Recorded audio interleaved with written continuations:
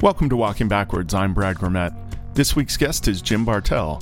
A lot of people know Jim because of his Bartech Focus device, which he makes and sells.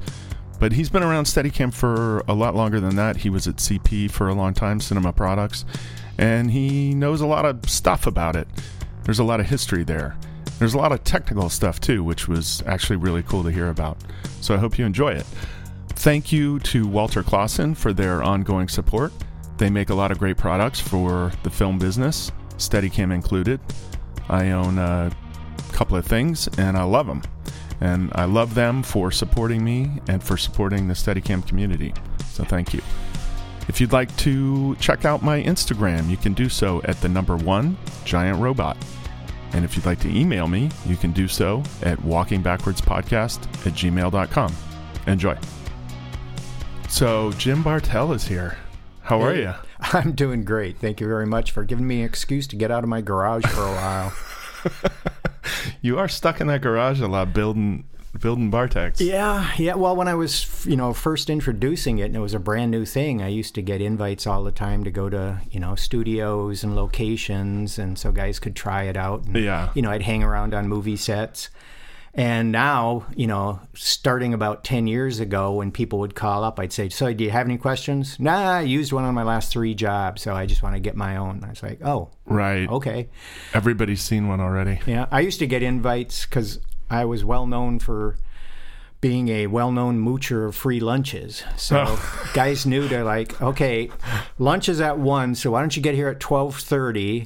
You can hang out for a little bit, then we'll go to lunch, then you can do your thing. And okay, perfect. And anybody who shot in Long Beach called me up and like, well, because all of Dexter and all of CSI Miami, everything outdoors except the helicopter shots, were shot within about a mile and a half of my house in Long Beach. Because Belmont Shore apparently makes a better Miami than most of Miami does, from what I've heard. So well, I did either 1 or 2 days on that, and definitely one of them was in Long Beach down there. But I forgot it was so close to your house. I probably would have stopped by to say hello. I used to walk my dog, and we'd be coming home, and I'd have to stop and wait till the shot got finished before they let me cross the bridge needed to cross to get back to my house. Yeah, well, they were down there a lot. Yeah, everything outside. One of my assistants and I used to watch CSI Miami when it was on during the day, and we'd have a contest to see who could figure out where in Long Beach it was shot. Right. And I'd see there were more Miami Police Department cars driving around my neighborhood than Long Beach Police Department cars. Yeah, that's funny. Yeah. Watched Eric film Dexter there one day when my nephew was in town with his girlfriend. And, you brought him over? Yeah, I said, you want to go see a movie being shot? They're right down the street. So we walked over and watched Eric shoot for a while. He came over and talked to him, and cool. We showed him his Scorpio wireless follow focus. Oh, right. Yeah. It's not the most exciting place to be. A set, unless you're working, Yeah. It gets boring really fast. It's because I've always been interested in film and movies and television, and people would always say how boring it is on a movie set, and I'd think, how can it possibly be boring? And then you went to one. Then I spent 3 days on Pacific Blue, which was this god-awful USA show about bicycle cops on Venice Beach. Right. Because that's where we did all our product testing, because Bill Gearhart, who was their Steadicam operator, absolutely detested his sights unit. And from the first time I brought the first prototype on the set, he said, I will write you a check right now to get the first one. And I said, Bill, I will guarantee you get the first one, but I won't take a check because I'm not taking anybody's money until I am satisfied with the product. Because in all my years at Cinema Products, we were always rushing everything out the door as fast as possible. And,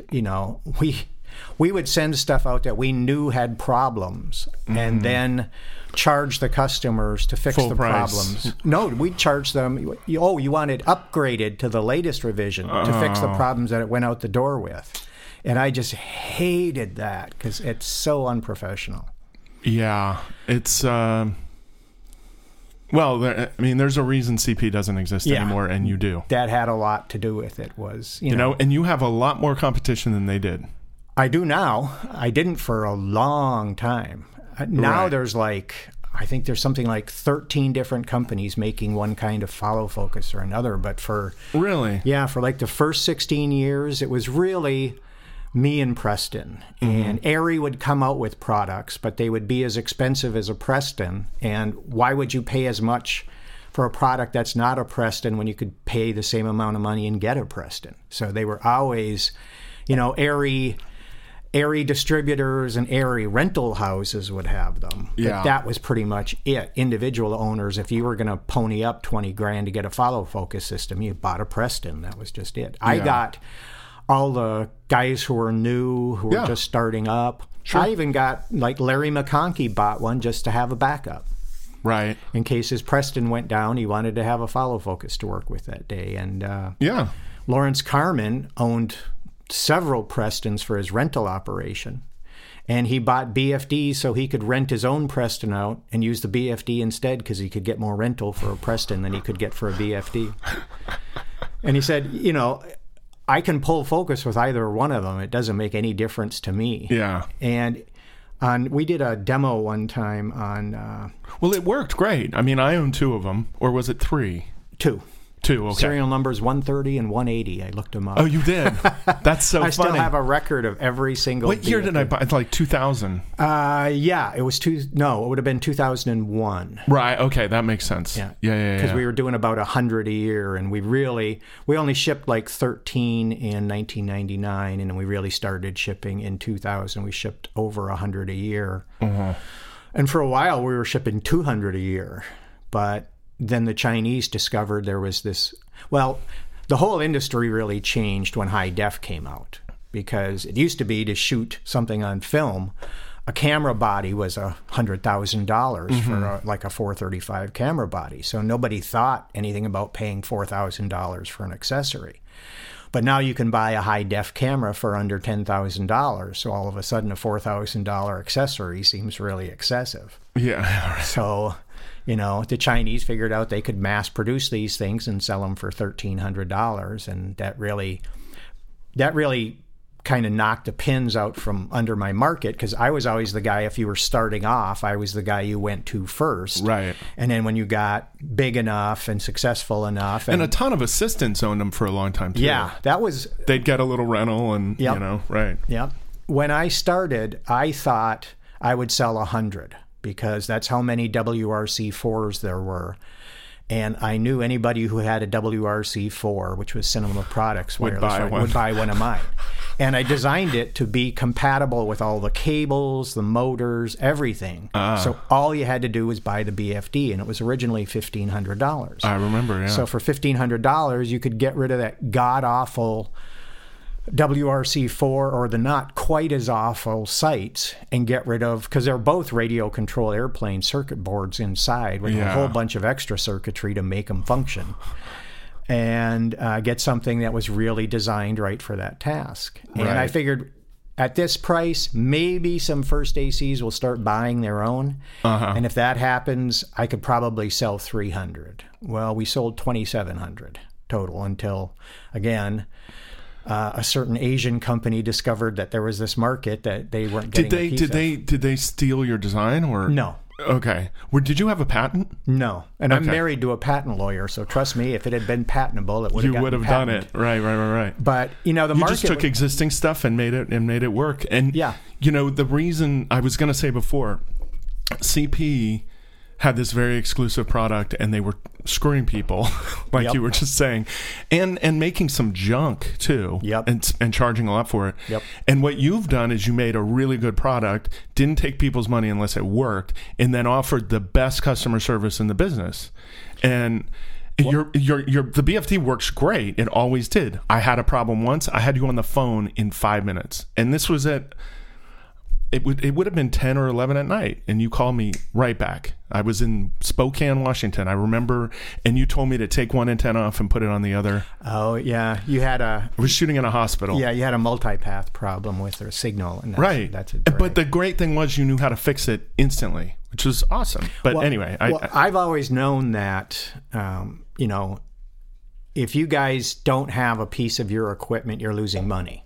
because you get a rental for that piece of equipment. So every day it's broken is costing you money. Mm-hmm. So from the beginning, my philosophy was always repairs come before production. Right. And I would say over 95% of my repairs... Right, because we paid already. Right. Right? Exactly. I'd say over 95% of my repairs were repaired and shipped back out the day they came in. Wow. Or they were either repaired the day they came in, but it might have been too late to get it to FedEx, so they went back the next day. Right. And I always was very conservative with charging for repairs. That to this day, I'd say probably 90% of my repairs are under $150. Yeah. Because nobody likes to keep pouring money into something they've already bought. Of course not. I don't either. Of course not. I mean, mostly you're charging for your time at that point. Exactly. Right? And, you know, I charge a markup for the parts, but who doesn't? Right, of course. So, you know, it was always my philosophy was, you know, treat the customer like you would like to be treated if you were in their shoes. Yeah. And, you know, always like, you know, Cinema Products got so bad about a year or two after I left that the BFD was actually developed because of somebody who is so pissed at Cinema Products. Right. It was a guy from Florida, where all good Steadicam operators come from. At least a lot of them come from there. I don't know if we're good. And a guy named David Kimmelman. I don't know if you know him or not. I knew him a long time ago, but yeah. Right after I left Cinema Products, it was kind of funny because one of the things I was thinking when I left Cinema Products was I'll never have to work on another goddamn wireless follow focus again. Because the two that they had come up with that I had to work on were the WRC4, which was hated, and the LC3, which wasn't that popular. Right. Was less popular than the WRC4. And the only people that ever bought LC3s were people they forced him on, like their distributor in China. That thing was hated so bad that one customer back east, I forget his name, they were really leaning on the sales department to sell these things. And it was a disaster because What were they charging for them? Do you remember? Oh, it had to be like $10,000 at least without the motors, because they were trying to come up with a product to rival Preston's. Right. And they did. I started the project, and then they took it away from me and gave it to some other guys, and they did everything I told them not to do. They ruined the packaging. They fired the guy that was doing the software who had almost got it finished and gave it to a guy who had no idea what to do with it. Oh, jeez. And it was just an abomination. And I've heard about it. We called it the Klingon Death Cruiser because it kind of looked like a mock-up of a starship from Star Trek. So anyway, one customer back east, they'd really been leaning on him to buy one of these things. And he's like, no, I don't want it. Don't send it to me. Because what they were doing was they would send it to you, charge you for it, and then when you tried to give it back, or take it, because they'd say they'd take it back if you didn't want it, but good luck getting the money out of them. I actually wound up, as a favor to Ed DiGiulio of Cinema Products fame, giving David Kimmelman 2 BFDs to recompense him for the LC3 he had bought, which they couldn't give him the money back because they didn't have it. I mean, the company was on the verge of bankruptcy in '99. Right. And Ed felt really bad for David, so he said, look, will you give David, sell us 2 of these things, give them to David, and we'll pay you for them, which, of course, they never did pay me for them. But Ed let me come in between the time that they closed the doors and then reopened as part of Tiffin. Yeah.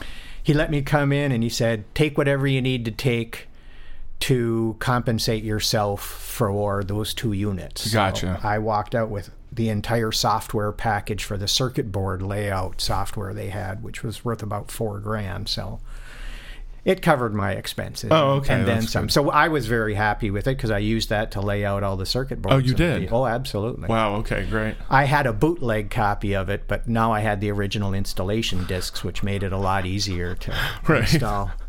So anyway, this guy back east, he comes home, and the UPS driver had left a box on his doorstep, which was the LC3.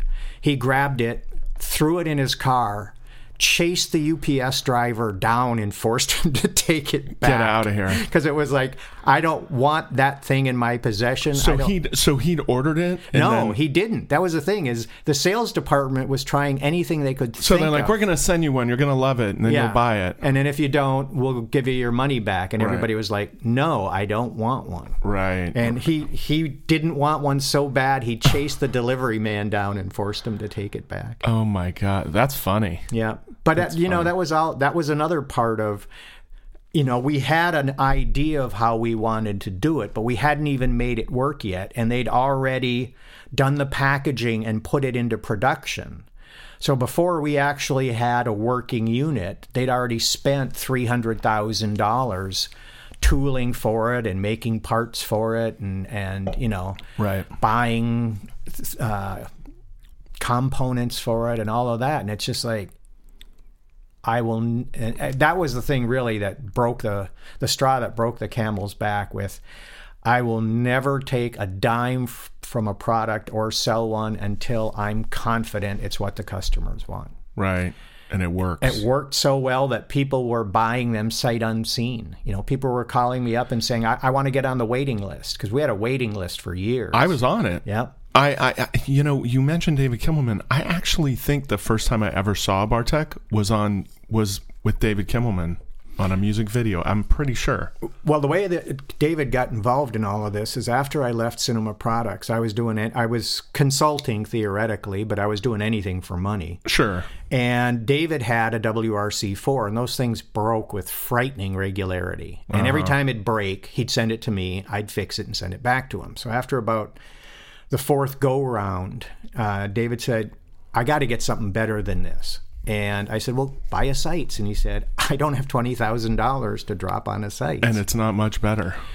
Well, it was better than the WRC4 Yeah, okay, fair enough. And I said, well, Croziel in Germany has a new little single-channel unit called the Fox. I've heard really good things about. So why don't you? It's got to be cheaper than the Preston. Yeah. So he went over to whoever was his dealer, and he called me back and he says, they want $5,000 for that thing. And I said, well, hell, I could build one for $500. I was wrong, but only by about $150. Wow. So I just started thinking about, all the things I'd learned since I left Cinema Products about, radio modules that were available and how to program these what are called PIC CPU chips, where you can get everything in one chip for $3. It's got the RAM, the ROM, the CPU chip, the A to D converter, everything built into one chip for $5.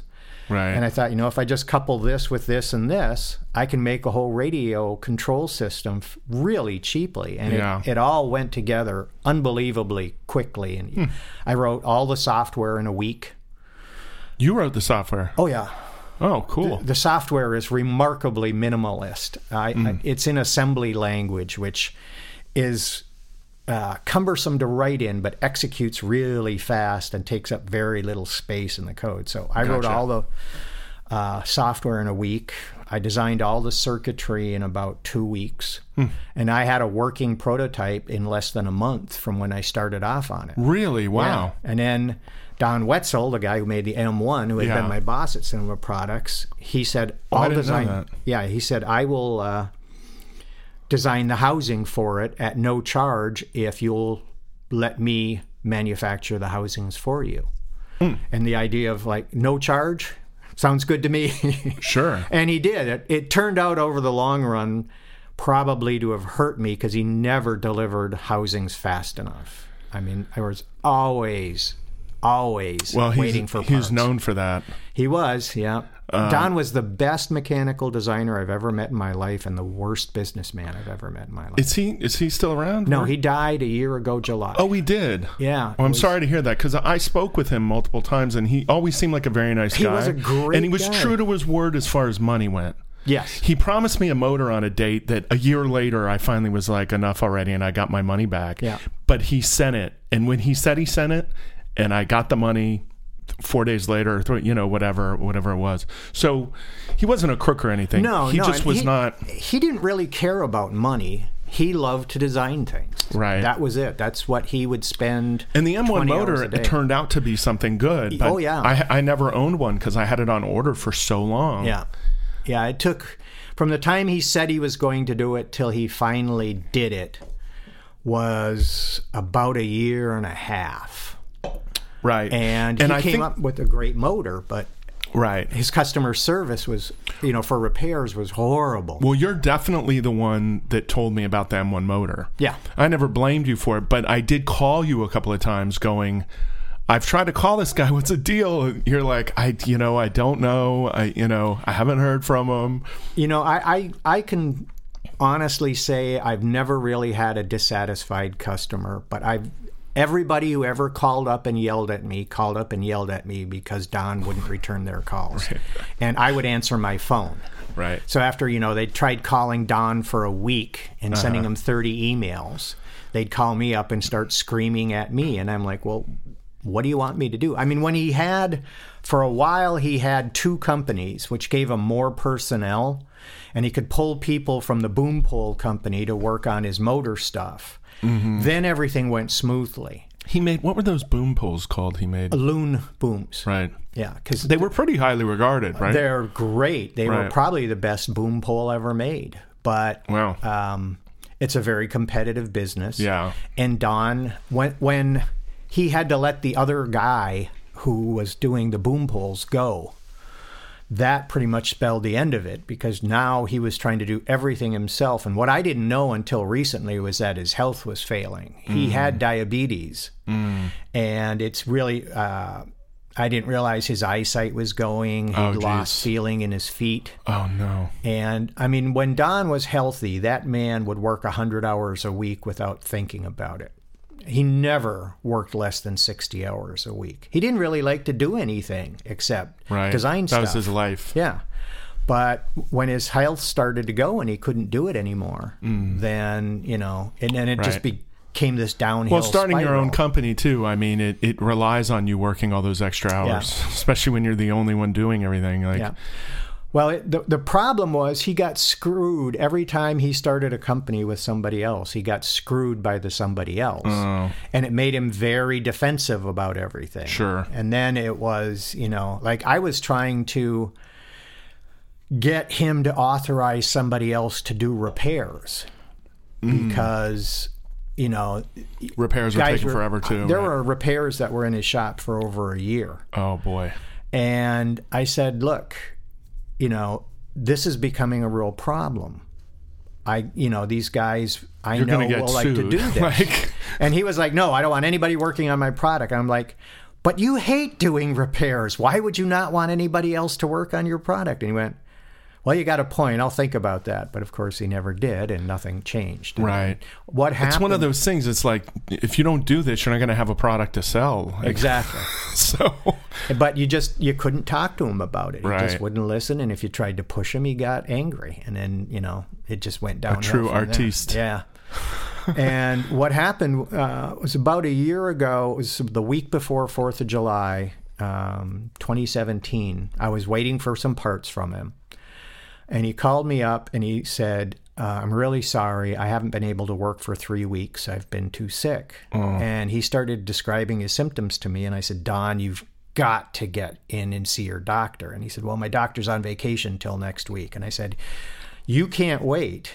And, it was to the point where he might not be able to get out of bed to answer the phone. Oh, my. And I said, look, if I call and you don't answer, I'm going to think you're unconscious, and I'm going to call the police and have them come out and check on you. He goes, no, don't call the police, don't call the police. So this was on a Wednesday.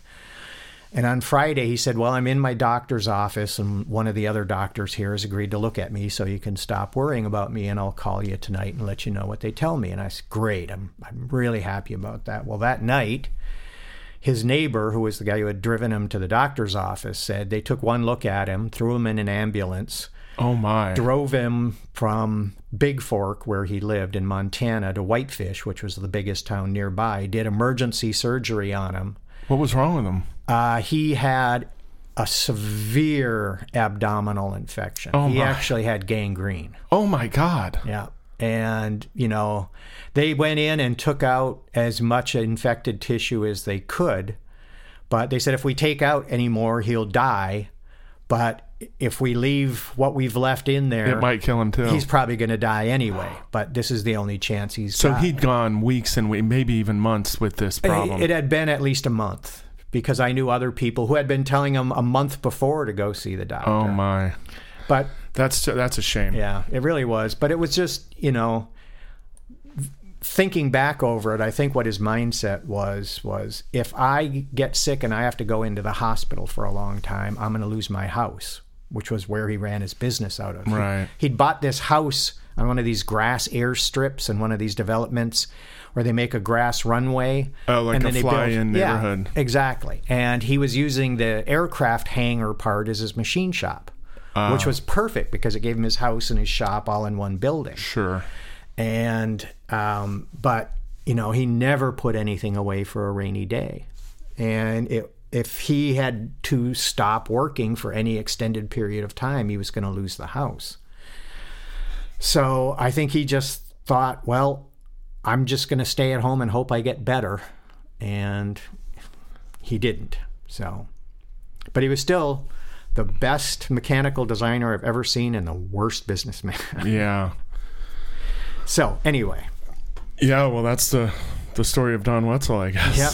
I didn't know any. I didn't even know he was gone. Yeah, that's too bad. But as of but anyway, it was David Kimmelman's complaining about the WRC-4 that inspired me to do the BFD, and everything came together on it really quickly. And everybody I showed the prototype to said, "Yeah, I want one. Put me on the list right away." And I did one of the first big demos I did after we did our field testing on Pacific Blue was Hollow Man, which was that movie with Kevin Bacon. I remember. Yeah. And I knew Mark Moore, who was the Steadicam operator, really well. I'd actually fixed Mark's WRC-4 once or twice. And Mark calls me up and he says, "I hear you got a new follow focus coming out. How come you haven't told me about it?" And I said, "Well, we're just finishing up with the development, just getting ready to put it into production." And he said, "Well, can I see it?" And I said, "Sure." And he said, "Okay, we're shooting this movie it was Sony in Culver City." So I said, "Okay, I'll bring it by." So I drive over there, and they've got that big multi-story parking structure, which I always wound up parking on the roof because it was always the only parking left. And there was this huge wooden construction bolted to the side of it. And I thought, oh, they're finally expanding this damn thing to get some more parking. It turned out that big wooden construction was the elevator set for the finale of the movie, which takes place in an elevator shaft. Oh, really? Okay. Built a 3-story tall elevator shaft. Oh, that's funny. Bolted right to the side of the parking structure. Oh. So I go in, and most of the movie's shot in this underground laboratory, which is all these interconnected tunnels. Mm-hmm. And I'm walking around in there. It was a really cool set, but I noticed there's all these gutters on both sides of the walkways, and there's pumps at the bottom of these gutters. And I said, "What's going on?" He goes, "Oh, there's going to be this big finale where the sprinkler systems go on." Mm-hmm. And they had this big water tank inside, so they could collect all the water from the sprinkler systems and pump it back up into the tank, so they could just keep recirculating the water. Mm-hmm. And I walk in, and Mark's in there, and he says, "Okay, this is Todd, my first AC, Todd Schlopey." And he says, "Todd's going to be the guy using this, so I want him to evaluate it." And Todd was at first very standoffish. Mm-hmm. And I think what it was is when Mark told him what it cost, Todd thought, it's got to be a piece of garbage because nobody can build a good follow focus for $1,500. Right. And he took it, and he started playing with it. And, I walked him through the calibration, and we set it up on Mark's rig, and he was like, Can we have it for a day or two? And I said, "Sure, you can keep it till the end of the week, and let me know what you think. I'm anxious for any feedback because we'd gone through the first prototype, and this was the pre-production unit, which was exactly the same as the production units because by then we'd put everything into it that we wanted to change." Right. And I think I had one of those at one point. I think you might have had the original prototype. I think you might have sent it to me just for a few days or something. Yeah. Anyway, go on. Sorry. And they called me the next day, and Mark says, "We want to order 3 of them." And I said, 3? He goes, yeah, I want 2 and Todd wants 1. Todd's since become one of my best customers and a really good friend, that he owned 2 of his own BFDs as a first AC and took them with him on every movie. I got a bunch of pictures of them on my website on Wanted and, God, what was the other one? G.I. Joe. He did that. And, you know, he does, Children of Men. Oh, yeah. He did that. Oh, he did that? Yep. Dave Emmerichs was the Steadicam operator because by then Todd and Mark were doing things independent of each other. But Dave Emmerichs did a camera, and there's a scene of Dave running with the camera on his shoulder. Wait, on Children of Men? I think so, yeah. I think you're thinking of the wrong movie. Oh, because that was a guy, I think his name is George Richmond. Oh, you know, I'm confusing that movie's all handheld. God, what is it? Transformers. Oh, that's what it okay. was. It was Transformers. Dave Emmerichs. How are you confusing Transformers with Children of Men? Similar plots, you know. Anyway. Yeah, I gotcha. So, I was wondering why they would hire an American first to do a movie in England. But I would see, that makes sense. Anyway, I've sold a lot of BFDs in England and Europe, too. No, I know. I understand that, yeah. And actually... in Asia, too, I know. Oh, yeah. I had my first overseas distributor was in South Korea. Oh, okay. And they've bought lots of them for over Are you still selling a lot? Not a lot. A few here and there. Okay. Enough to make enough profit to keep the business open. Okay. But part of the problem is every BFD I've ever built is still out there working somewhere. And they work. And you can go on the Steadicam forum anytime you want and buy a used one because there's usually 2 or 3 used ones for sale. And the original design we made from 99 through 2004, and the only reason we changed it is one of the components I designed into it originally was obsoleted the month I completed the design. Oh, so really? I bought up every single one I could find, which was like 430 of them.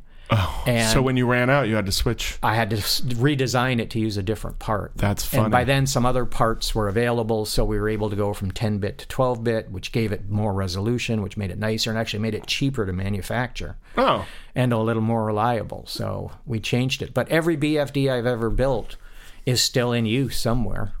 I mean, nobody's ever destroyed one, and God knows they've I'm sure tried. somebody's destroyed one. Will Eichler in Michigan was filming a car commercial at the General Motors test track, and they had a crane on a camera truck with one of the stabilized heads, filming the car, and the guy driving the camera truck misjudged his distance and ran the camera platform into a guardrail at 30 miles an hour, and just spread an Airy 435 over about 100 feet of test track. Right.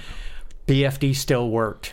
Everybody's like freaking out. Will walks over, looks down at his BFD, turns the knob, lens motor moves.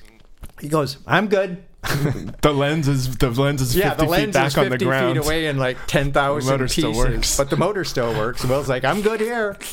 And he did send it in because it sanded off part of the corner of the receiver, and he asked me to put a new one on so it didn't look so chewed up. But other than that, they've fallen in the ocean. They've fallen off bridges. Oh, really? You've had some that go in the ocean and then you repaired them? Absolutely. Did they send them to you in fresh water? No, they just sent them to me. Wow. I just sprayed them with circuit cleaner board and hit them with canned air to blow the stuff off.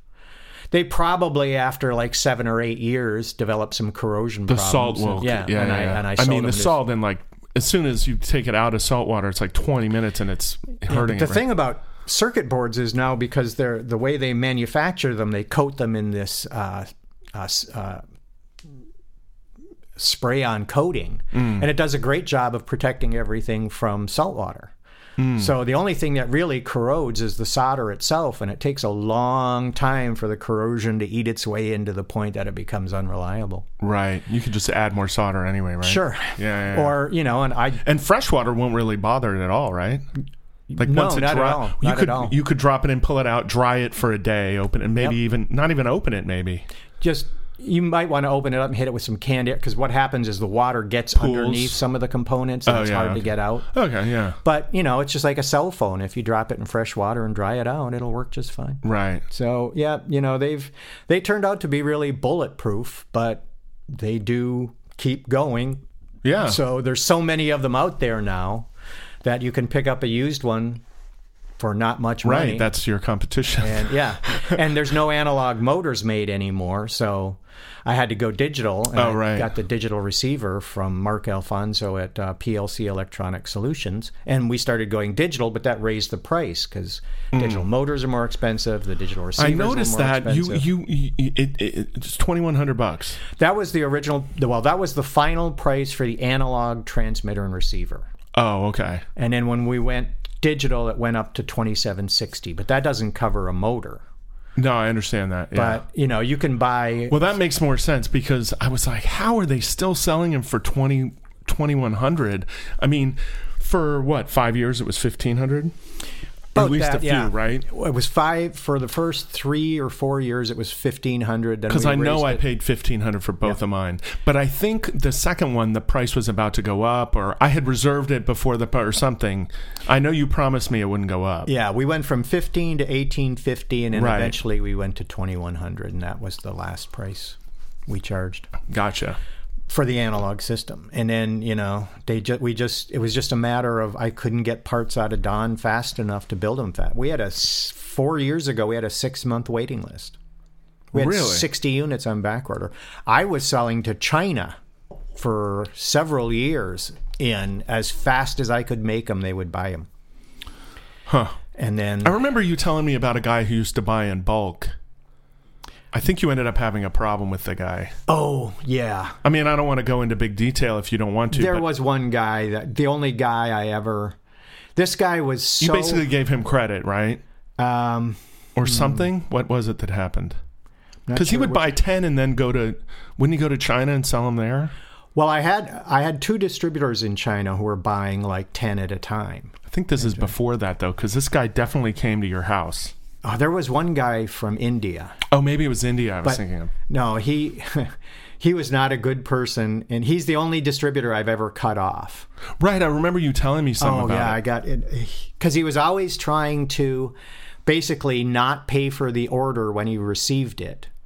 And then he'd go over and sell it, and then he would pay me for it. But I don't work that way. He's he's making you front money for him. He was trying to, as we say, not have any skin in the game. So basically, he's taking zero risk. Exactly. Of course. So he'd give me a check and tell me not to deposit it. He'd give me a credit card number and tell me not to charge to it. So he was giving me something, but it was never anything I could use. And I had it with him one night. I had 4 systems. And he would always, come by my house at like 10 o'clock at night. And one night he just kept calling me, oh, we're going to be a little bit late. Oh, we're going to be a little bit later. Oh, we're in San Pedro. We took a wrong turn. And every time I'd speak to him, I'd say, okay, I got the stuff here. You can pick it up when you get here, but you're going to pay for it when you pick it up. You understand? Yeah, no problem. Uh-huh. So he gets to my house at 10 o'clock at night and he hands me a credit card and says, okay, here's a credit card, but don't charge to it. And I lost it. I said, that tears it. I said, get out of my house, get off my property. We're not doing business anymore. And he showed up at my house at like 9 o'clock the next morning. He was kneeling outside my front door with a stack of $100 bills to pay me. And I just opened the door, looked down at him, and slammed the door in his face because I had so many back orders back then. You don't need to be messing around with this guy. Yeah, and after I actually... And he had the money. Yeah. He's just being a prick. Yep, that's exactly what it was. And it turned out, after I actually finally had to call the police to get him to go away, stop harassing me, yeah. Oh, because he kept trying to buy him. Because he was probably making tons of money. Sure he was. Right. And I get a call from a guy at one of the distributors here in LA that I've known for years, great guy, and he says, I got this guy in my office and he wants to buy 4 of your systems, but he says you won't sell to him. Will you sell them to me? And I said, well, I would have, except they've already been shipped to China to one of my distributors over there. And he starts telling me the story that this guy has been banned from half of the distributorships in LA because he's such a pain in the ass. Right. That nobody wants to do business with him. Is he an Indian guy, an American guy? He's an Indian guy. Is it a cultural thing? Is that the way things work over there? I've done business with lots of Indian people who are this guy's just a prick. It doesn't make any difference what... Right. I mean, his procedure was every time he saw you, the first words out of his mouth were, I need a better price. I mean, literally. I have to have a better price. No matter what price you gave him, right. he'd He's see just if a he. cheapskate That's piece just of the way shit. he worked. Right. I mean, his modus operandi was lean on your distributors every single chance you get, right. and till they either throw you out or give you a better price. And I was already giving him a better price than anybody else, and I hated dealing with him. It was just like, you know what? Goodbye. That's the problem with being a nice guy, Jim. Yep. Is you end up trapped into these relationships with people you're like, you don't want to be mean to. But then you're like me. When you lose it, you lose it. Yeah. And I saw him a couple of months later at Cinegear. He was like, hey, how you doing? I said, hey, fuck you. Get the hell away from me and don't ever speak to me again.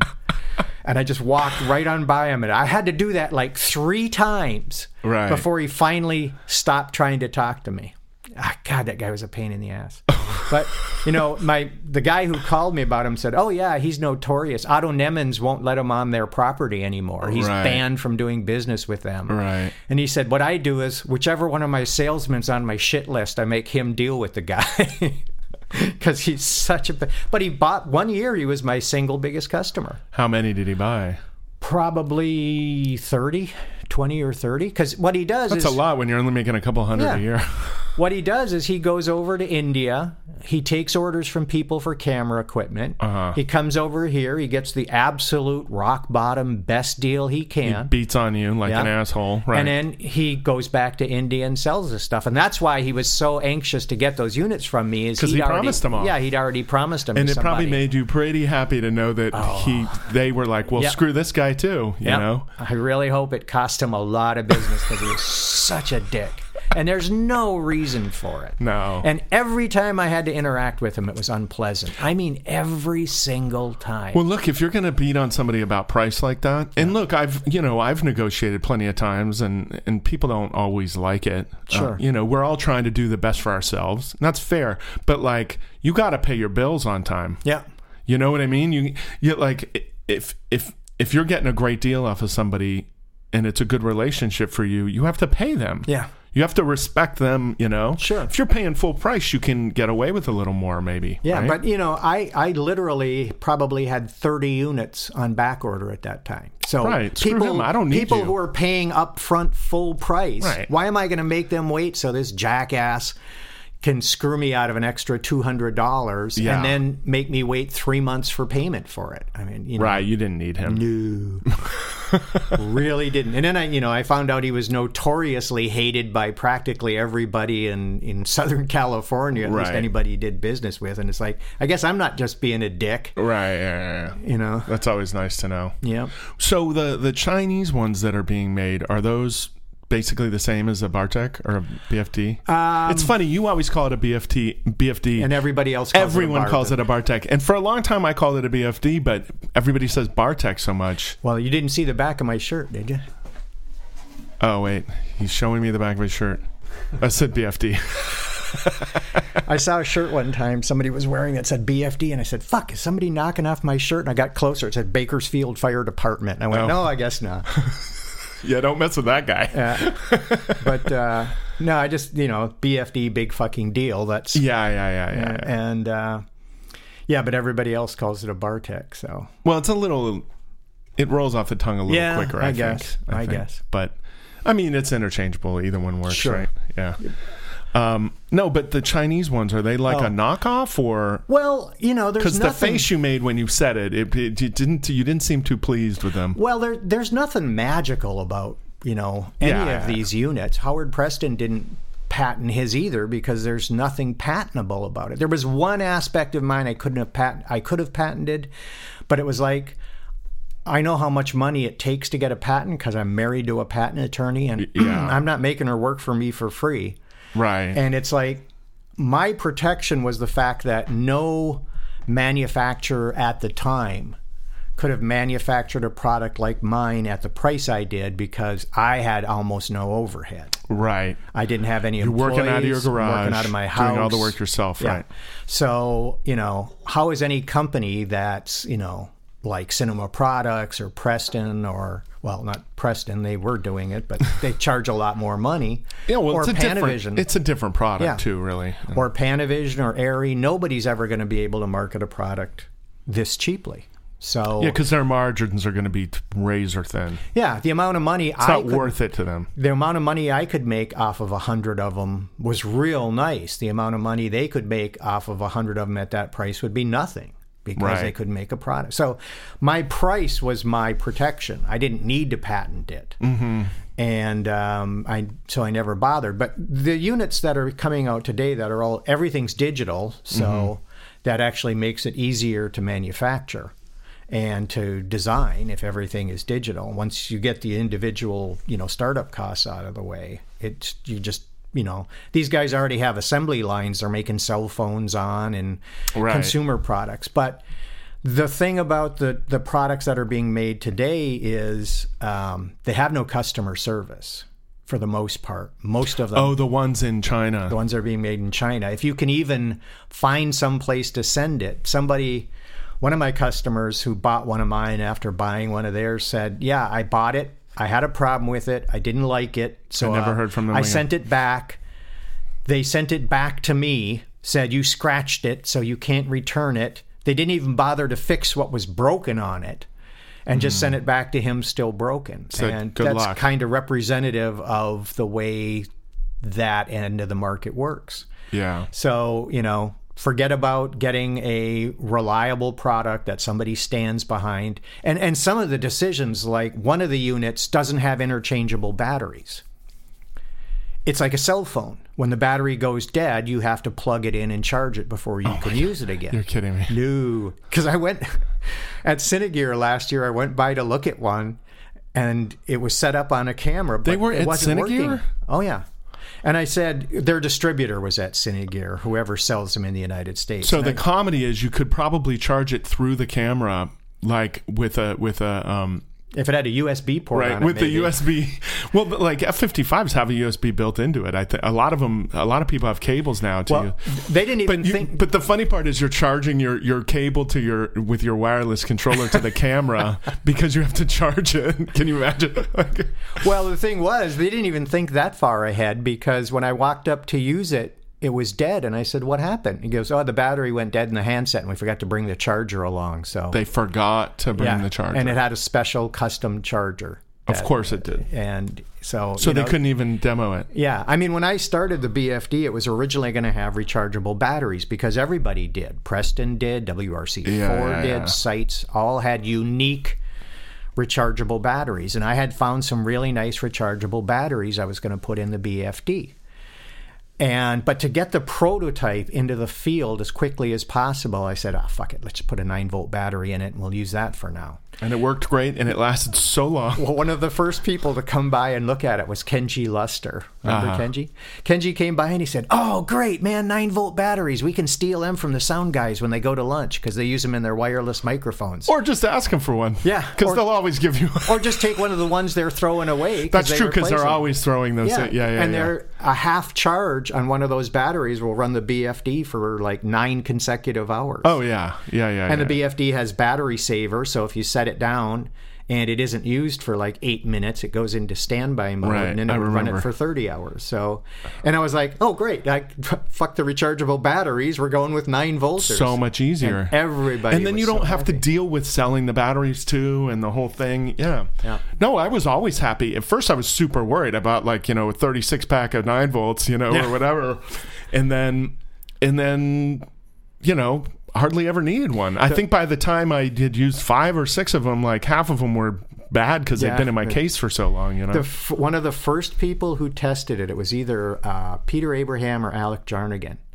Said, how was the battery life? Did it hold up? They said, we used it for 5 days and we never changed the battery. Right. And I was like, oh, well, I guess that's the answer to that question. Yeah. 9 volters are doing just fine. And I'd throw one in with each unit when I sent it out. So when you pulled it out of the box, you could had a battery right there. Yeah, you would know if it worked or not at least. Yeah.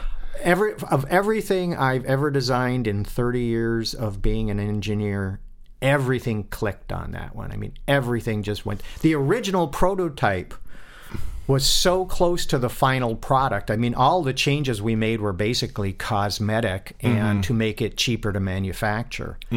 But the original prototype, Garrett Brown called me up in like 2000 or 2001. Must have been 2000 because he was doing the Olympics. And it was the Olympics where he had all the dive cam and the Moby cam and the swim cam. And he said... I think that was Melbourne or Sydney, Australia? Yeah, it was the one after Barcelona. So yeah, it would have been Melbourne, I think. No, it wasn't Atlanta 96? No, it was before. Well, no, it was after that because I didn't have the BFD. But you said 2000. Yeah, no. So I think it was Australia. But anyway, it doesn't matter. So Garrett says, I need a wireless follow focus for one of the cameras I'm developing, but I've already poured a ton of money into this thing. So is there anything you can do to get me one at a reduced price? And I said, well, I've got the original prototype, and the only thing that's wrong with it is the receiver is about 1.5 times the size of a normal receiver.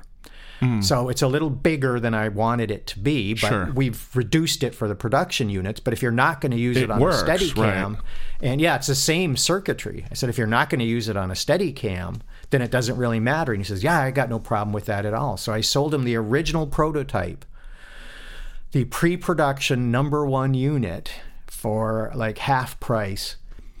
That unit was still in use until about a year ago.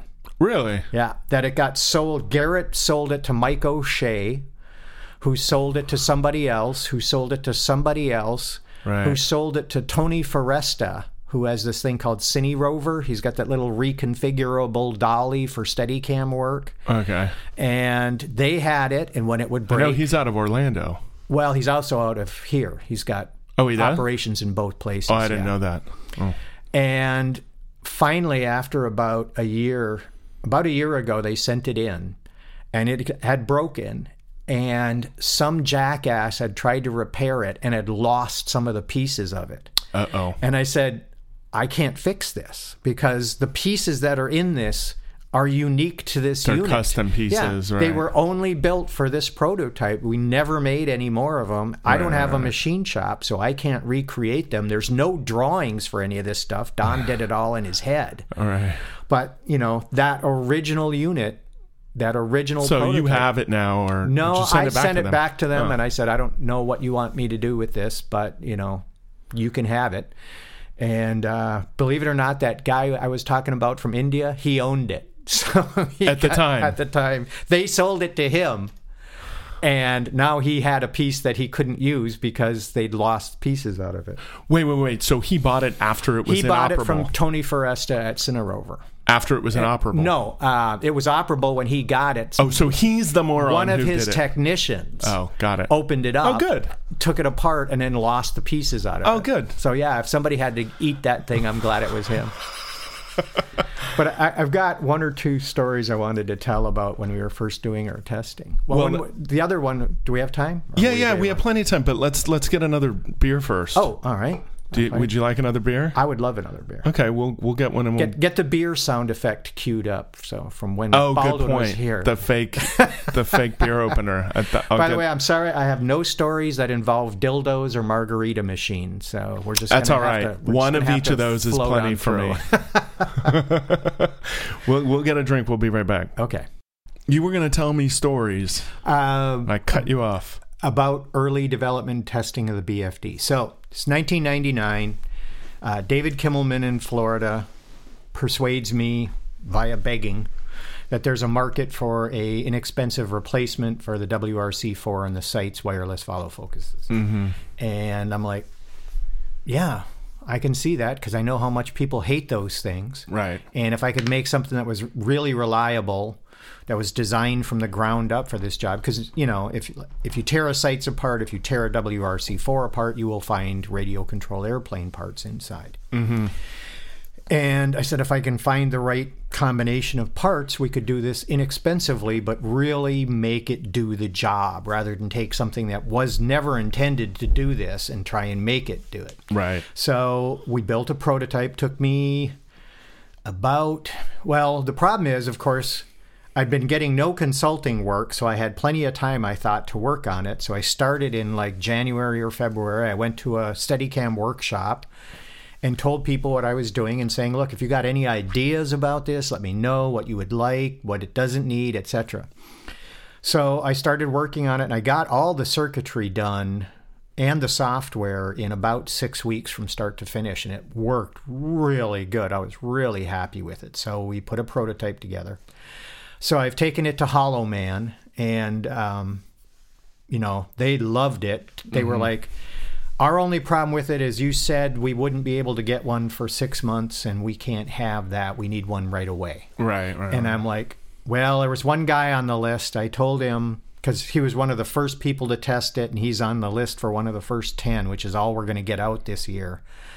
But maybe if I tell him he can have the original prototype, he'll be happy with that, and he can keep it until, and I bumped him up to like number 40 on the list. And it worked out, everybody. He was happy.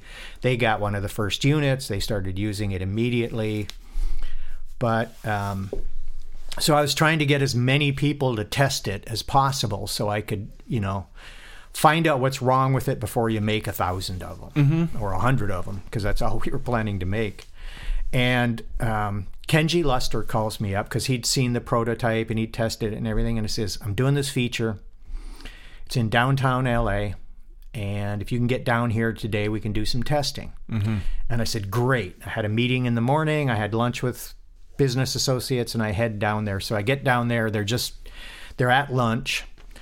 And I'm like, already ate, so I'll just sit here and we're chatting. And I notice there's quite a few attractive women around, and they're all wearing lab coats. And I'm going, oh, it must be a science fiction picture. They must be, except that they're like wearing goth makeup and fishnet stockings. I'm like, I don't know what lab they're working in, but I want to work there. So we go inside, and it's me, Kenji Luster, and Tom Gleason was his first AC. Tom's a great guy.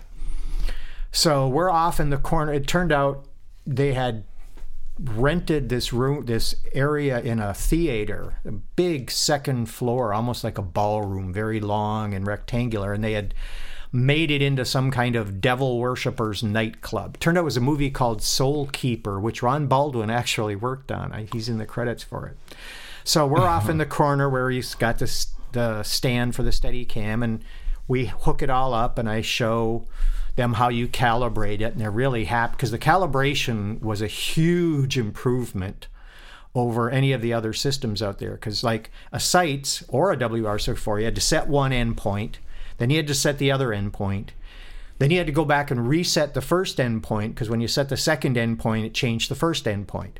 So you'd have to go back and reset the first endpoint. Then you'd have to go and reset the second endpoint. So you had to go through this process like 3 iterations till you actually got it calibrated. And and you had to do it with a handset while you were at the receiver at the camera. With the BFD, you didn't use the handset at all. You just calibrated at the receiver. And you set one endpoint, set the other endpoint, and you were done. It was so fast.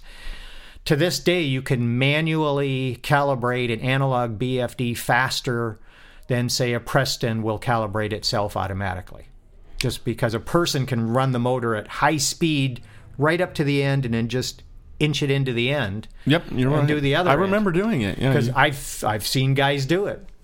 And so we got it all set up, and Tom Gleason did this thing where he put the handset up so that the knob was where the knob of a mechanical follow focus would be with a mechanical follow focus. And, he turns the knob on the transmitter and the motor turns just like it's a mechanical follow focus, except then he just pulls the transmitter away and it's like a mechanical follow focus that you can take the knob with you anywhere. And it was so fast and so responsive and so easy to use. So we're all standing around the camera. I've got my back to the set. Kenji's got his back to the wall and we're talking, and Kenji looks past me for a second. He says, real slowly and very casually, turn around and look behind yourself. And I'm like, okay. And I turn around and look, and arm's length away from me is a very attractive blonde young woman wearing shoes and nothing else. And she's talking to an extremely attractive young Asian woman who is wearing shoes and nothing else. The hell kind of movie was Kenji working on? Well, the idea was this was a devil worshippers nightclub, so they brought in like 6 strippers and had them stand around naked as props, basically. Gotcha. And I look over, and there's 2 more over here, and there's 2 more over here, and I'm like, huh, okay. So we could do the shot, and at one point, where I'm hiding in the corner is going to be in the shot, so I have to go stand over on the other side of the set. So I'm over standing with the grips, and they're like, so are we getting paid for this today? Because if we're not, I have no problem with it.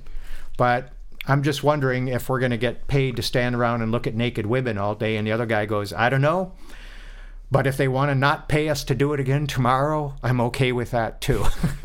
Right. And that was the only time for that. And when I went back on Hollow Man to deliver Mark's unit, I walked into the underground lab set. No Mark's in the soundstage across the way. So I walk across the soundstage and to another soundstage, and there's this huge construction made out of wood. And, normally when they brace a wall or something, there's like a 2x4 truss holding it up every 4 or 6 feet apart. This thing had 2x4 trusses, I swear, 8 inches apart. Hundreds of them. And I'm like, what in God's name is this? And there was a set of stairs, and I walk up the stairs, and they had built in a soundstage a swimming pool.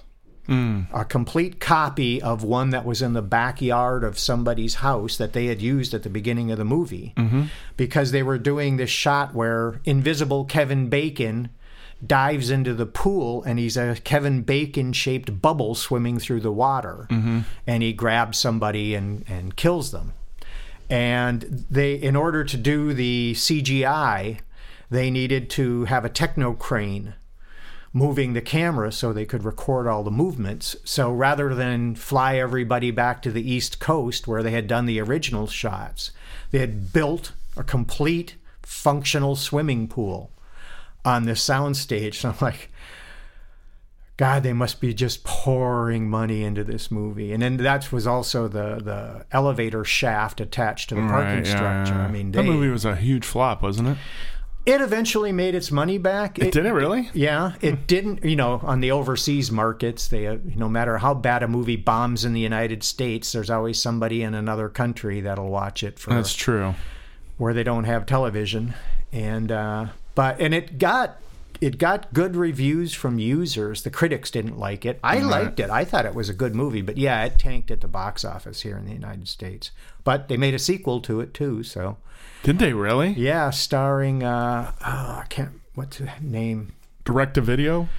I don't know. I saw it on the Sci-Fi Channel, so maybe. Yeah, okay. If it wasn't Kevin Bacon, it might have been direct-to-video. Yeah. But I got to That's see, funny. Walking around on the set, I got to see Kevin Bacon walk by completely painted green from head to toe. Well, he was wearing green tights.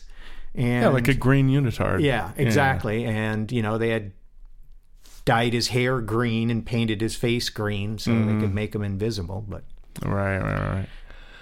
That's crazy. I was going to ask you, you were at CP what years?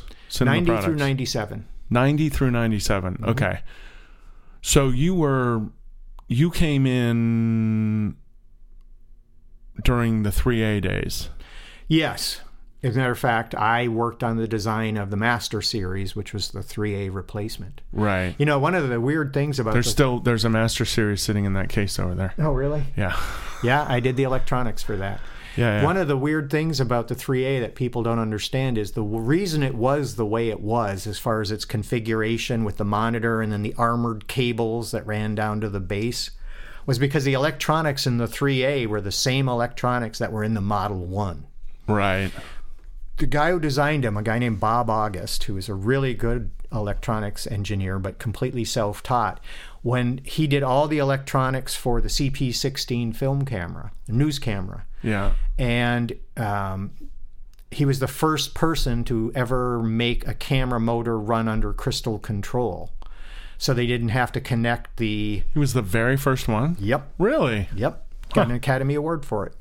So they didn't have to connect the film camera to the sound recorder so that the variations in speed in the film camera would be tracked by the audio recorder. So the sound in the picture would stay in sync, because if you don't crystal control something, the speed's going to vary. Film cameras were all crystal controlled, and now they've gone back to locket boxes and whatever to make them. They have to do that all the time to sync them and stuff. But you said he won an Academy Award. Didn't you win a technical? I have a Technical Achievement Academy Award, but that was for key code. It wasn't for anything Steadicam or camera. What key code? Key code is, in order to match the negatives to the print, when you would, shoot a negative, you would print it, you would edit the print. Well, you need to go back and find the negative that matches that print, so you can make a negative that matches the edited cut. Mm-hmm. Every foot on a piece of film, on the very edge, is printed what's called a key number. And that number is unique. And it's 2 digits, which identify the manufacturer and the stock type. And then 12... every frame has it? No, every foot. Every foot, okay. Yeah. So in the old days, they would do this where they would cut up a print with the old moviolas and the, guys cutting and snipping and taping things together. Sure. After they had the edit they wanted, the cut they wanted, somebody would have to go through that and write down at every splice the last key number plus how many frames it was from the splice. Right. And the next key number and how many frames away it was from the splice, so they could go back and find the negative that matches it. This is the exact cut, yeah. Right. Well, the problem was when you went to video, everybody wanted to edit on video. But the problem is when you go from film to video, those key numbers don't wind up anywhere in the video. Mm. So how do you, after you do a video So they wanted to edit on video and then come back and do the cut. Exactly. The negative cut. Okay, got it. So how do you get the key numbers into the video? And the solution was, when you put the key number on the film, you put it on there as a regular readable number, and you put it on there as a barcode.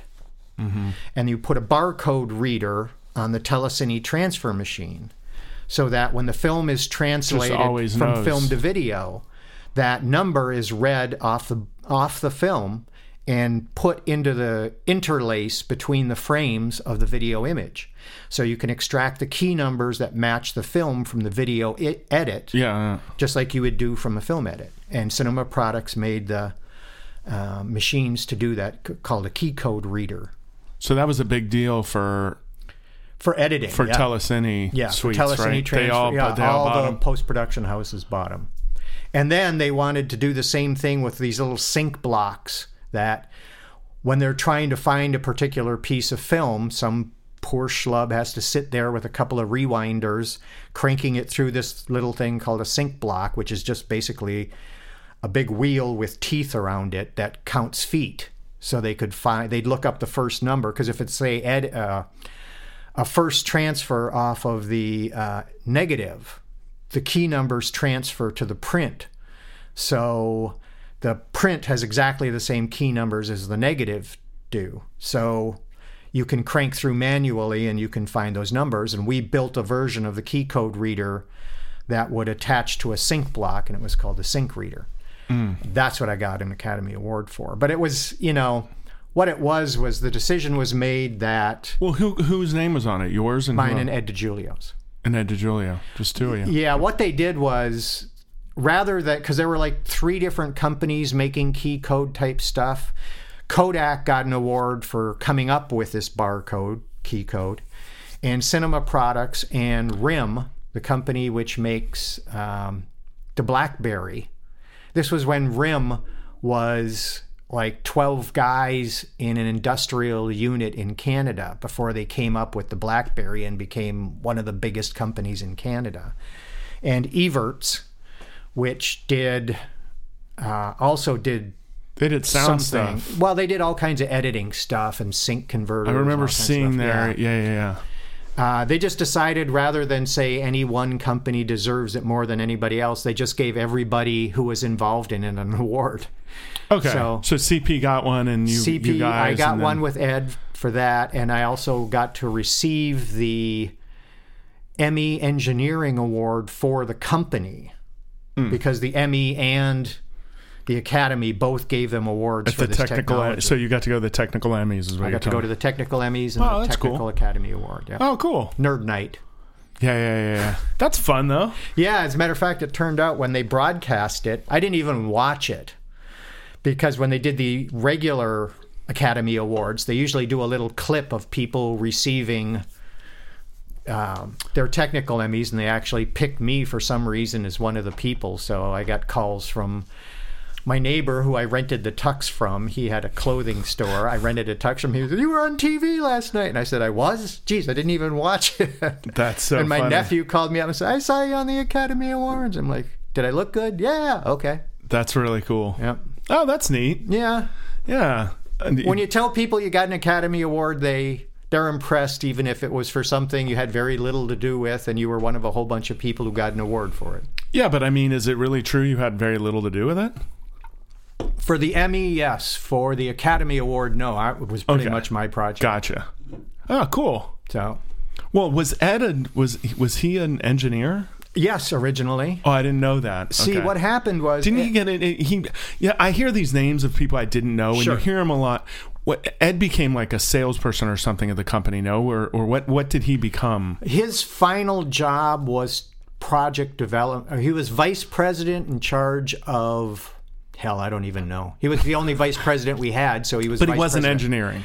He never really was in engineering. He was the guy that figured out what products we should make and how we should make them, and then he turned all the This is a detail work over. more macro thing. Okay, See, got it. The whole history of Cinema Products is basically this. Ed came out to California looking for a job, or he may have actually gotten hired already, I'm not sure. And his first job was with Mitchell Camera. Because at the time, Mitchell made about 90% of the cameras in the world. They used to have a slogan on the side of their building that something like 90% of the movies in the world are shot on Mitchell cameras. And what year would this be? This would probably be 70s? No, 60s. 60s, okay. And he got hired. So it was right when Panavision was starting to use Mitchell movements in their cameras. Yeah. Right. Which they still do. Ed told me so many stories about Bob Gottschalk, because Bob was always trying to hire Ed and then competing with him on different things. And Eric, in one of the previous podcasts, talked a lot about, he talked some about, the competition between Cinema Products and Panavision over the Steadicam versus right. the Steadicam versus the Panaglide. Yeah. So Ed was vice president in charge of product development for Mitchell, and he wanted to design some new products. And the Mitchell family, the member of the family who really started the company, was dead, and the rest of the family just wanted keep the money coming in. So don't change anything, right? Yeah, right. Don't spend any money you don't have to. And they had a guy from the bank who was really running things. From the bank? Yeah.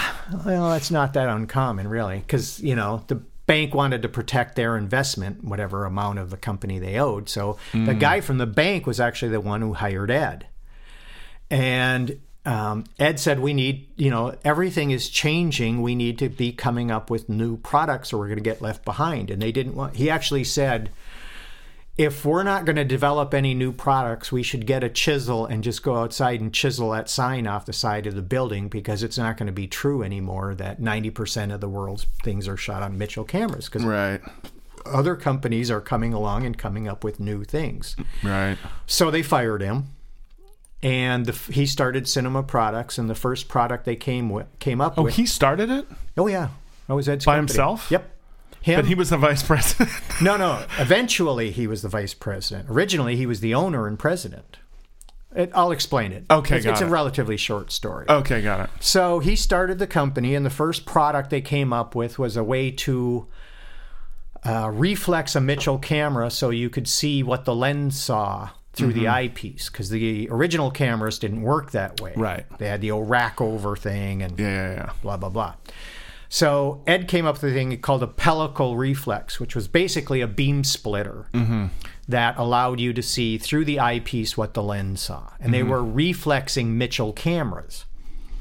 And then the CP16 came along. He saw that there was a huge need for a news camera, a 16 millimeter news camera that was designed to be a news camera. And they tried to buy the movement from Walter Bach at Bach Oricon, but for some reason he just wasn't interested in building them and selling them. And he hadn't patented it, so they just reverse engineered it. And the CP16 took off like a house on fire because you could record sound in the camera. Probably their best-selling product ever. Oh, they were selling 20 cameras a month. Yeah. I mean, the money was just rolling in. No, I worked in news in Virginia, and the old school guys who had been there for a long time had shot on CP16s. And I've shot on I had a CP16 on my rig once. They had a CP16. It's the most complicated threading ever. Oh, they made the Gizmo was even worse, but that's a different story. Gizmo. I remember the the GSMO, Gunsight Man Operated. Yeah, the threading on that was apparently even worse. Frightening. It was so bad some people claimed that they couldn't load it. That it was impossible. Yeah. And it wasn't. It was just extremely complex. The company became a big hit. Money's rolling in. And there's a company back east, I believe it was called Prince, and they made coffee. And apparently the owners of the company, the Prince brothers, were looking to diversify, so they bought Cinema Products from Ed for $1 million plus, back when $1 million was a lot of money. 10 million now or something, or more. Maybe. Probably more, But the deal was Ed had to stay on and run the company for a salary, which was fine with Ed because, I asked Ed, are you ever going to retire? And he said, if I didn't come into work every day, I wouldn't know what to do with myself. I don't have that problem. I have lots of things I would rather do than work. Right. But Ed was just like, I need to work because it gives me a reason to get out of bed in the morning. So he ran the company for years. Everything was going great right up until videotape came along and portable video cameras. And he said we went from selling 20 cameras a month to selling none. So the company was going bankrupt, so he bought the company back from the Prince brothers for $1. Oh, wow. Because they were just going to close it. So they sold it back to him for $1 to get out from under, and they did all kinds of things for years to try and keep the company afloat. They did an editing table, a 16 millimeter editing table. Right.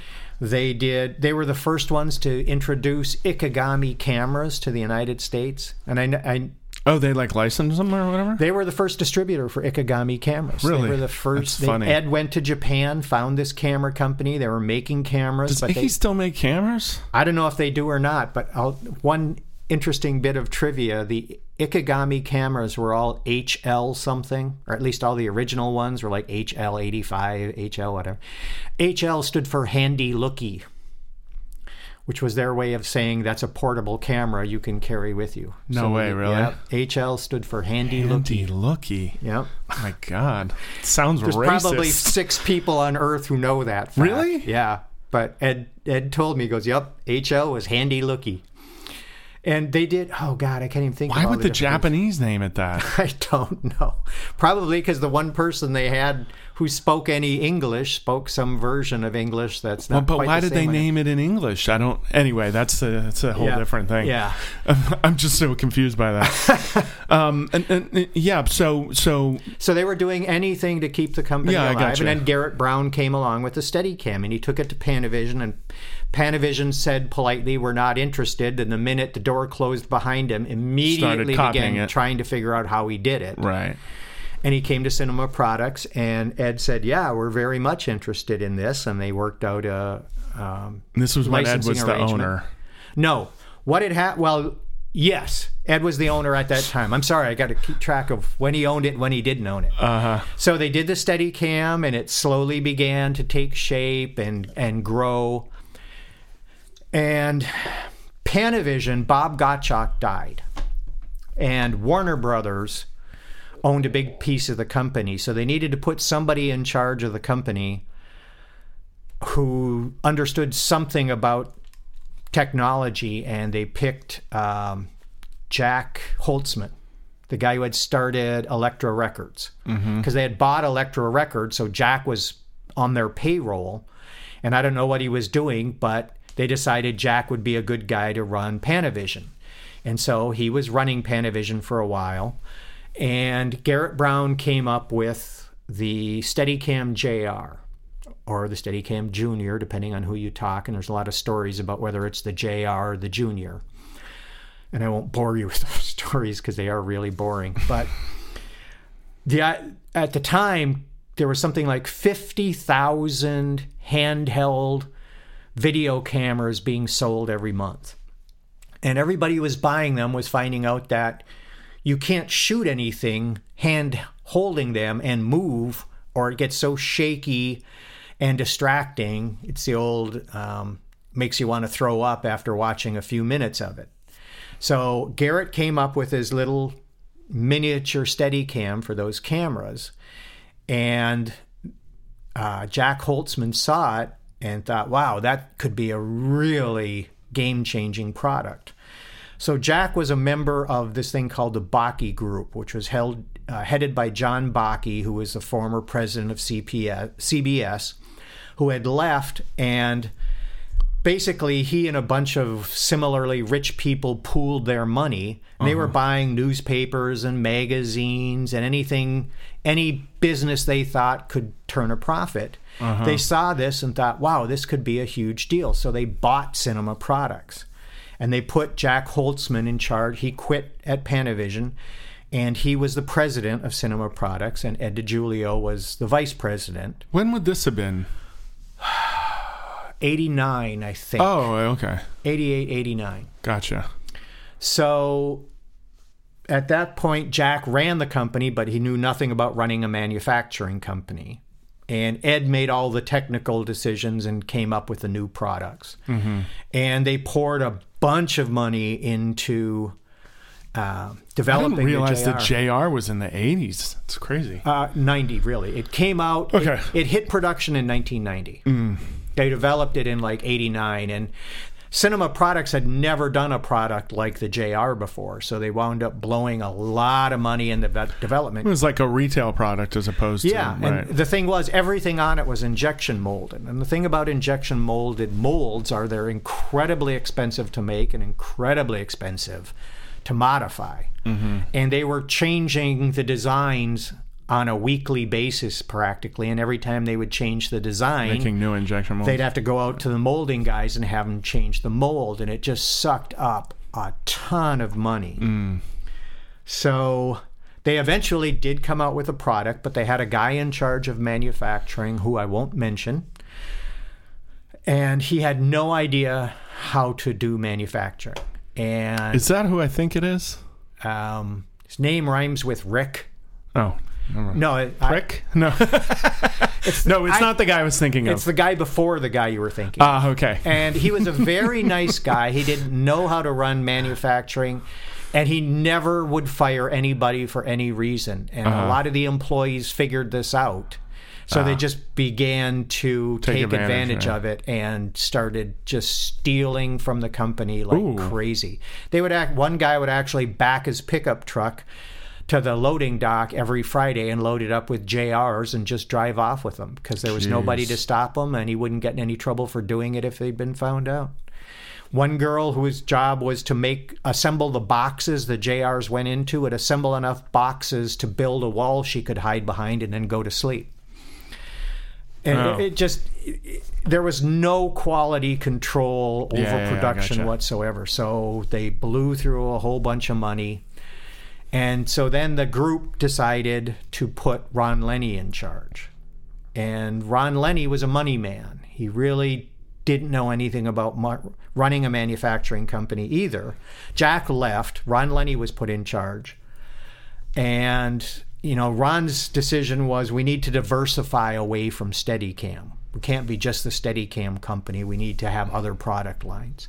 And pretty much every other product line they did tanked for one reason or another, because nobody at the top was managing the products to make sure. One of the things they were trying to do was for one of the helicopter companies was to make a film magazine. This had always been one of Ed's dreams, was to make a film magazine that as the film fed from the supply side to the take-up side, the reels would move so the center of gravity never changed, which is really important for helicopters, because if you're shooting film and you've got a gyroscopic platform that the camera's on, as the film moves, it changes the center of gravity and the camera starts to tilt. So you have to somehow compensate for that, and they did with moving weights in the system to compensate for it, but it was really crude and unsatisfactory. And super expensive, I'm sure. But the thing was, they never set out, so the helicopter camera platform manufacturer agreed to fund the development of this, but there was never any specification of how much the center of gravity was actually allowed to change. So the guy from their end was always saying, well, it's got to be 0. And the guy from our end was saying, it can't be 0. If you take a film core, which has got a slot in it, and rotate it 180 degrees, its center of gravity changes.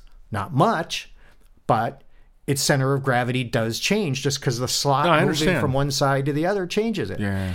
And, our guys are trying to say, well, how much is acceptable? And their side is saying 0. And you're going, it can't ever be 0. Yeah, it could never be 0. Right. So this represents, it sounds like a lot of their products went through this kind of shit. Yeah. Because nobody was dealing with it. Exactly. There was no... It's engineers talking to engineers. Yeah. Which isn't always the best And nobody thing. talking to the customers. I mean, I was in charge of a project. That's actually what made me quit. I was in charge of a project where Sony was really trying to push HD because they were really the only company that had HD cameras, and they had spent a fortune on HD technology. What year was this? About 92. Right. No. It would be later. It was about 95. Mm-hmm. And nobody had a machine that could transfer film into HD any faster than 2 frames a second. Arri had one called the Arri Scanner or something like that, where it would advance the film 1 frame, scan it for 2 seconds, then advance it 1 frame, scan it for 2 seconds. Well, that's incredibly slow, time-consuming, and costly. So Sony said, look, we've got HD cameras. If we can just take a camera, point it at a piece of film, run the film and the camera at the same rate, we can transfer film at real time. So they hired us to do it because we were doing the show scans. Essentially to create a telecine machine. Yeah. And they would provide all the video and all of that. All we had to do was provide the film transport. And since we were already making 65 millimeter cameras or projectors for show scan, which used an electronic pull down instead of a mechanism pull down, we just had to adapt that. And it would have gone great if they had ever given me the personnel that when they asked me to plan the whole thing, I had said we needed. And they never did. So we just kept getting farther and farther behind. Sony kept getting more and more pissed off. I'd have to meet with Sony and they'd say, well, where are we this week? And I'm like, well, basically we are where we are 2 weeks ago because nothing has happened since then. And they said, well, this was supposed to have been solved. And I'm like, yeah, but I didn't have any engineers to work on it because they didn't give me any. And after a while, they started saying things like, and I was being told by the president, just tell them whatever they want to hear. And, that goes against everything I believe as an engineer. Who was that? Ron Lenny? Yeah. Right. Because they'd already paid up front for this. Oh, geez. So I'm, going into these meetings and basically whatever they asked for, we'd say, yeah, we can do that. And of course, 2 weeks later, we'd have none of it. And I was in on a Sunday or a Saturday working for free doing work a technician, just a wiring person was supposed to do. And I'm like, what am I doing here? Guys who own this company who couldn't on their best day do what I do every day as an engineer are making a fortune. And I'm in here working on a Saturday for free and being beat to shit by the customer because I'm being told to lie to them. And it's just like everybody I know who's really happy works for themselves, more or less. I mean, they either own their own business or they're consultants or like operators. I mean, yeah, you work on a job, but it's not a career per se on that one picture. You're going to be working on another one in a couple of weeks or a couple of months. So, and I'd been offered consulting jobs I'd had to turn down. So I said, you know what? I'm done with this. I'm going to become a consultant. What year was that? 97. We're like an hour and a half in, by the way. So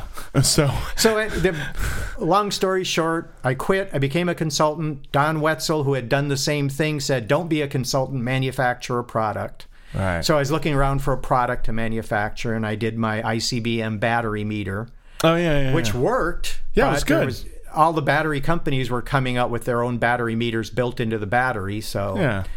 Then David Kimmelman said, I really need this wireless follow focus. And I'm like, if I could do it myself, not what they told me to do, just do it myself, I bet I could do it right. And I did. Cool. That's it. That was over 20 years ago. It was 20 years ago this year. Actually, this month, 20 years ago, was when I first decided to do the WRC4. It was 1999. You mean the BFD? I'm sorry. The BFD. You can't get that WRC4 out of your head. Oh, God. Those things will never...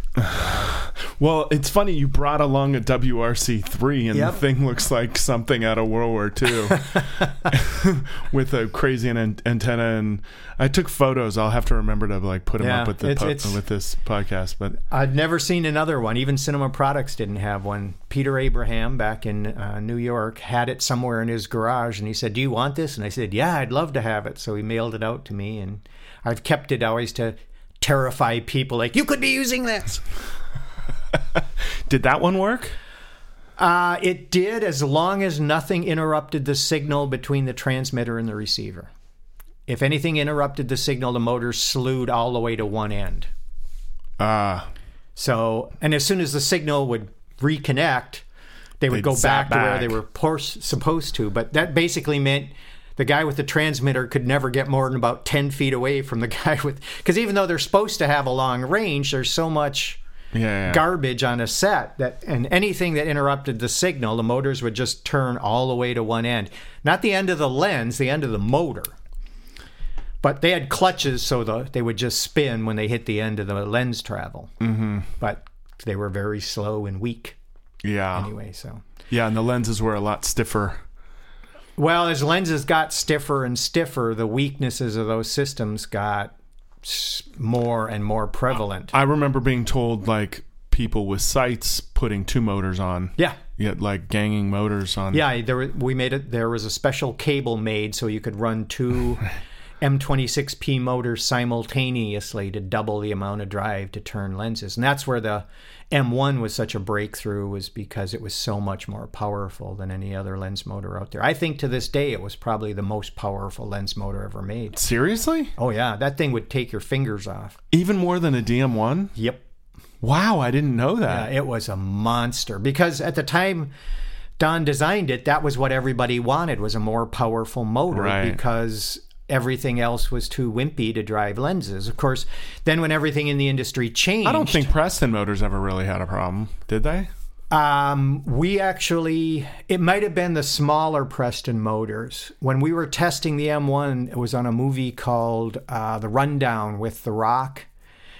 And they said, we really want to try your new motor because the Preston Motors we have won't turn this thing. Oh. And they might have had DM2s or something. Yeah, I think they had DM2s. Yeah.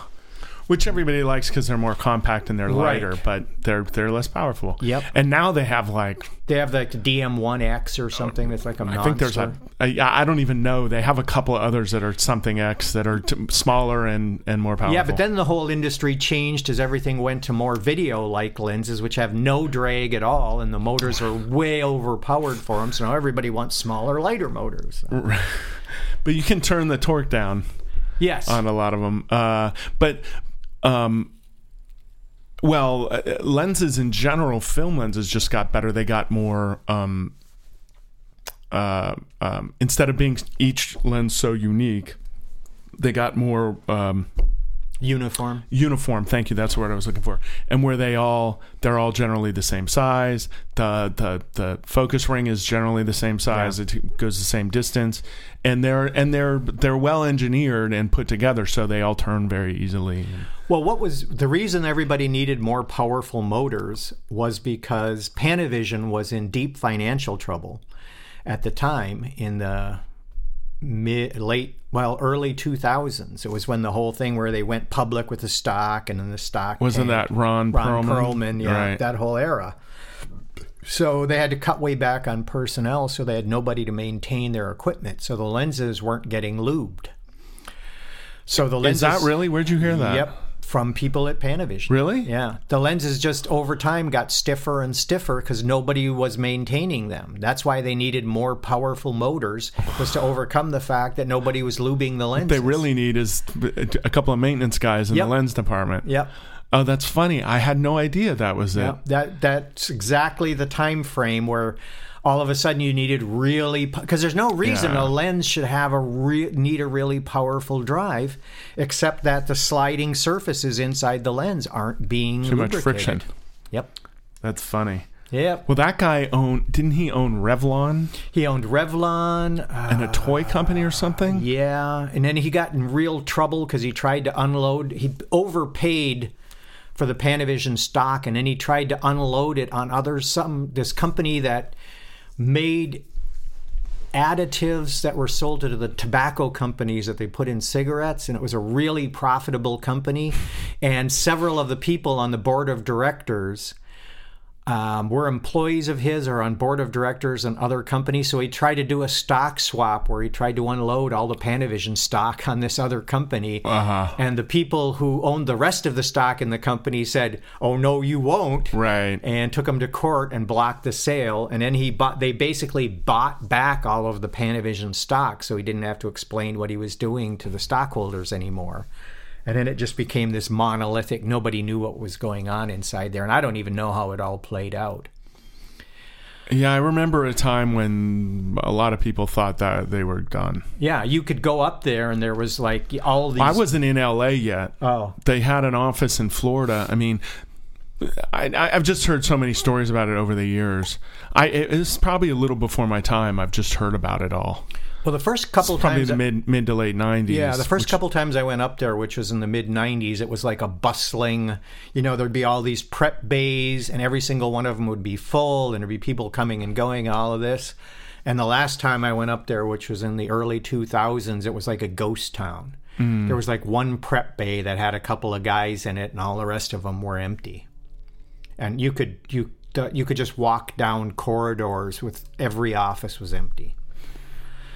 And they came out of it somehow into HD. I know they came up with the Genesis, aka the Genocide, which was well, the F900 was before that. Yeah. And, that was Sony's, but the Panavized one, and that got a lot of use. Yeah, they started buying a lot of cameras made by other people and renting them, and quit developing their own products and just started renting other people's. I don't know what they do today. I haven't had any contact with them in years. Well, they have their own camera now. I haven't used it yet. But anyway, and their 65 equipment is in super high demand. It's always working. Like, people schedule their movies around, because I don't know if it's still true like right now, but a couple of years ago I remember hearing because they only have like one or two full sets of that 65 gear. Right. If you're going to go make a movie. Yeah. So movies schedule around when the camera's available. Yeah. That's when they shoot. Yeah. Like P.T. Anderson's movies and stuff shoot on that stuff. So, anyway, they've whether they restructured or they became smarter or whatever. I mean, the people over there are great now. So, and I love their equipment. I think they got smarter with how they do a lot of stuff. Yeah. Whatever. So good for them. Because a lot of people would miss them if they were gone. I know. Yeah, they're a landmark. They've you can't think about film in the modern era without thinking about Panavision. Yeah. That's why it was so sad. Who else did I talk to about this? When they were throwing away all those golds in the dumpster out back. I've seen the picture, yeah. Everybody's seen the photo. It's like, if you would put out a few phone calls, you could have made money and sold off all of those cameras. Yeah. Well, I would have paid $100 or a couple $100 just to have an old body. It's not, I'm never going to use it. Yeah. But, You could have done what Claremont Camera did with their CP35, make it a coffee table. Right. Right. Yeah. Well, I don't know if you've heard Matt's episode yet. You told me you're kind of going through a Matt Bass, but he bought every Claremont case he could fit in his car, then went back for more. There's one sitting right there. You see that yellow one? Oh, yeah. He gave it to me as a gift. It's a underwater housing case, but I use it for mad batteries. Is Claremont still in business? No, they were sold to, who bought them? Keslow? Yeah, I think Keslow bought them. Wow, because when I first, I sold BFDs to both Keslow and Claremont. And Claremont was like this huge company, and Keslow was like an industrial unit with like 12 guys working in it. Keslow made a giant expansion. If you get a chance, go by their office. It's like Culver. It's in Culver City. Mm-hmm. Wait, is that where it still is? I think so. That's where they were originally. They probably moved. Yeah, but they moved to a new, like, giant. I'm sure they had to expand. Yeah, it's this really great building. They have beer in there. Go have a beer. See, Claremont was really friendly to Cinema Products because when they started, Ed DiGiulio gave them a huge line of credit, which allowed them to buy CP35 cameras, which was how they got started. And so even when they couldn't rent the cameras anymore because they were too antiquated, they took one of them and put a glass top over it and used it as a coffee table in their waiting room. Perfect. And they always loved Ed. Yeah. He was a great guy. Miss him every day. When did he... 2004. Oh, it's been quite a while. Yeah. Huh. Wow. Well, we've been blabbing away here for a while. I did want to ask you. Yeah. You sold how many BFDs? 2,700. 2,700 in 20 years. Yep. So, okay. Averages out to a little more than 100 a year. But okay. We're not selling that many anymore, but... Right, the average is going to go lower. We started off like 100, 110 a year for like the first 5 years, and then it just every year crept up. When high def first started, we started selling like crazy. And, 130, 150, 180, 200. I just remember you telling me you kept thinking, this will die down any day sometime. Now. And it just and the orders kept coming and coming and coming. I remember at once you're like, I just got an order from the Philippines, like 30 units, like, or whatever. It was always like, Jesus, when will this end? Yeah. Well, it's what really happened is several Chinese companies started seeing that they could make knockoffs of like Arri products. Oh, yeah. And they just started a whole business making knockoffs of film products. And then, as soon as they'd come up with a product that people would buy, it's like, okay, what else can we do? And they just, they started with the really common stuff, like everybody's got lights, everybody's got tripods, everybody's got whatever. And then it's like, okay, we got engineers, they're not doing anything. What else can we have them do? And they realized, well, follow focuses. We're buying our follow focuses from the United States. Let's do our own. And eventually they took me out. Well, you're not done yet, right? No, I shipped a repair yesterday. I still do cables and accessories. I mean, you can be it can be like a nice, like, I don't know if you plan on starting another company or something, but you can kind of... I'm sliding can be like slowly, a partial retirement. Yeah, I'm sliding slowly into retirement. Yeah. And when it's no longer profitable to do it, I'll quit doing it. But I got enough parts to make you can do BFDs. repairs for years and years and years. Yeah. As long as people, I had a customer who actually is a Chinese American who goes over and films in China all the time. And he says every time he pulls his BFD out of his case, all the guys in the crew go, "Oh, thank God," in Chinese, because it means they don't have to use the Chinese manufactured follow focus and they can use his BFD. Right. Because it's a way more reliable product because I spent a lot of time with guys on film sets making sure it did what they want. And the other products are like, it has to, you turn the knob, the motor has to move in proportion. That's all they had to go on. So, they had no idea of how things work on a film set, what, how, if the battery dies, you have to be able to change it right away because it's, $40,000 a minute or whatever it is to have all these people and all this rented equipment standing around. So I spent a lot of time on film sets getting feedback from guys so it was exactly what they wanted it to be. Yeah. Yeah, I understand. Yeah, you made a good product and you supported it. Yeah. And they pretty don't. much. Well, they make a cheap knockoff. Yeah. And you get what you pay for. Yeah. You know, you pay a few $100s less and you get a piece of shit instead of paying the, you know, what it costs. Well, the other thing is resale value. Oh, BFDs, I'm sure. I mean, they may not sell for as much, you know, as they used to on resale, but there's always a market for them. Yeah. Nobody is going to buy a used whatever one of the Chinese manufactured units because they're so cheap. You can just go buy a new one. Right, if you really want one. Yeah. Right. Yeah. Why would you bother? You know, all the places that sell inexpensive video equipment sell those things because I'm sure they get a big discount from the manufacturer. Yeah, because they cost very, very little to make because of where they're making them. Yep. Yeah, I understand. All right, well, we better go before we start like bashing everybody by name here. Before I forget what lawsuits are. But thanks for coming on. This was like I think this is by far the most technical episode because you were talking about all kinds of shit. I hope everybody found it interesting, and I'd like to thank you because I think I'm the first person to be on your podcast who never actually worked on a movie. Oh, yeah, or a TV show. Everybody else has been on the production. You know, you got behind the scenes. I'm from behind the scenes. Yeah. I'm the guy, one of the guys who makes the equipment that you guys use behind the scenes. Well, you know, honestly, I was going to ask you more about the times of Steadicam, but, you know, you've talked about so much stuff and, you know. Well, no, everybody knows you because of the BFD. Yeah. Nobody knows you because you did wiring on the Master Series. Probably not. Right. And I know you since what 2001, right? Yeah. And so, nobody knows me. Nobody knows me from Key Code either, but well, two guys at Sony, if they're still there, do. And they probably curse me every day from the. Did you get the Academy Awards? But did you get the trophy? No. I have a third class technical achievement, which is a certificate. You couldn't get a trophy? No.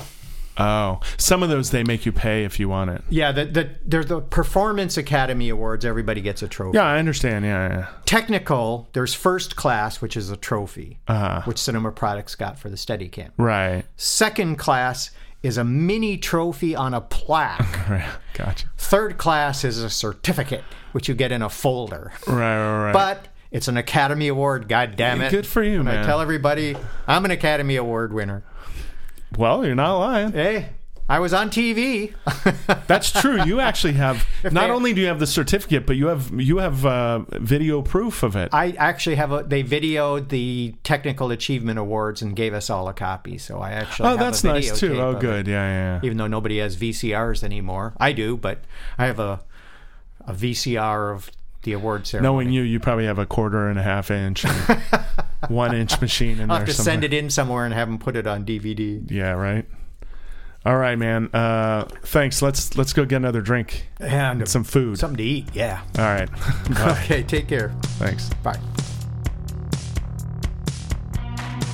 Thanks again to Jim Bartell for coming in and chatting with me, and thank you to Walter Clausen FX for their continued support, and thank you for listening. Catch you next time.